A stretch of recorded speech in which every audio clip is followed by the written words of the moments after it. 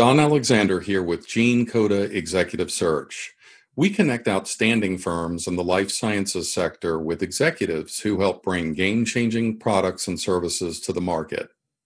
Almost as rare as a Yeti sighting, the term Purple Squirrel is used by those in my industry to describe a job candidate with precisely the right education, set of experience, and range of qualifications that perfectly matches an in-demand job's requirements.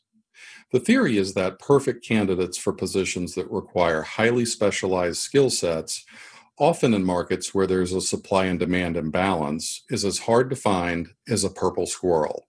Lou Adler, author of Hire with Your Head, often describes job stretch as part of the framework for employers to consider. Job stretch might be thought of as the difference between what any given candidate's skills are and the purple squirrel for that particular job. Beware that our purple squirrel may also have a mercenary mindset.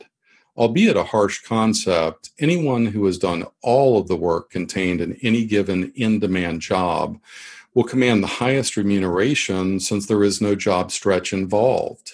Another worthwhile way of thinking about this gap is considering jobs to be done theory promoted by Clayton Christensen.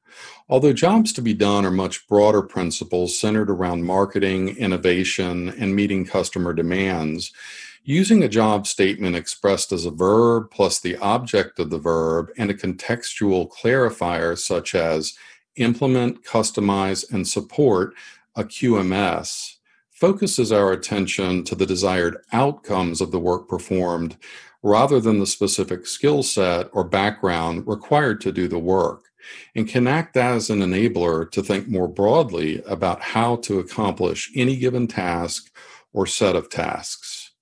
What methods are you using to attract talented applicants to your jobs to be done while still maintaining job stretch for these hires? If you'd like some help with this and to understand how you can overcome some of these issues, please contact us on www.genecoda.com.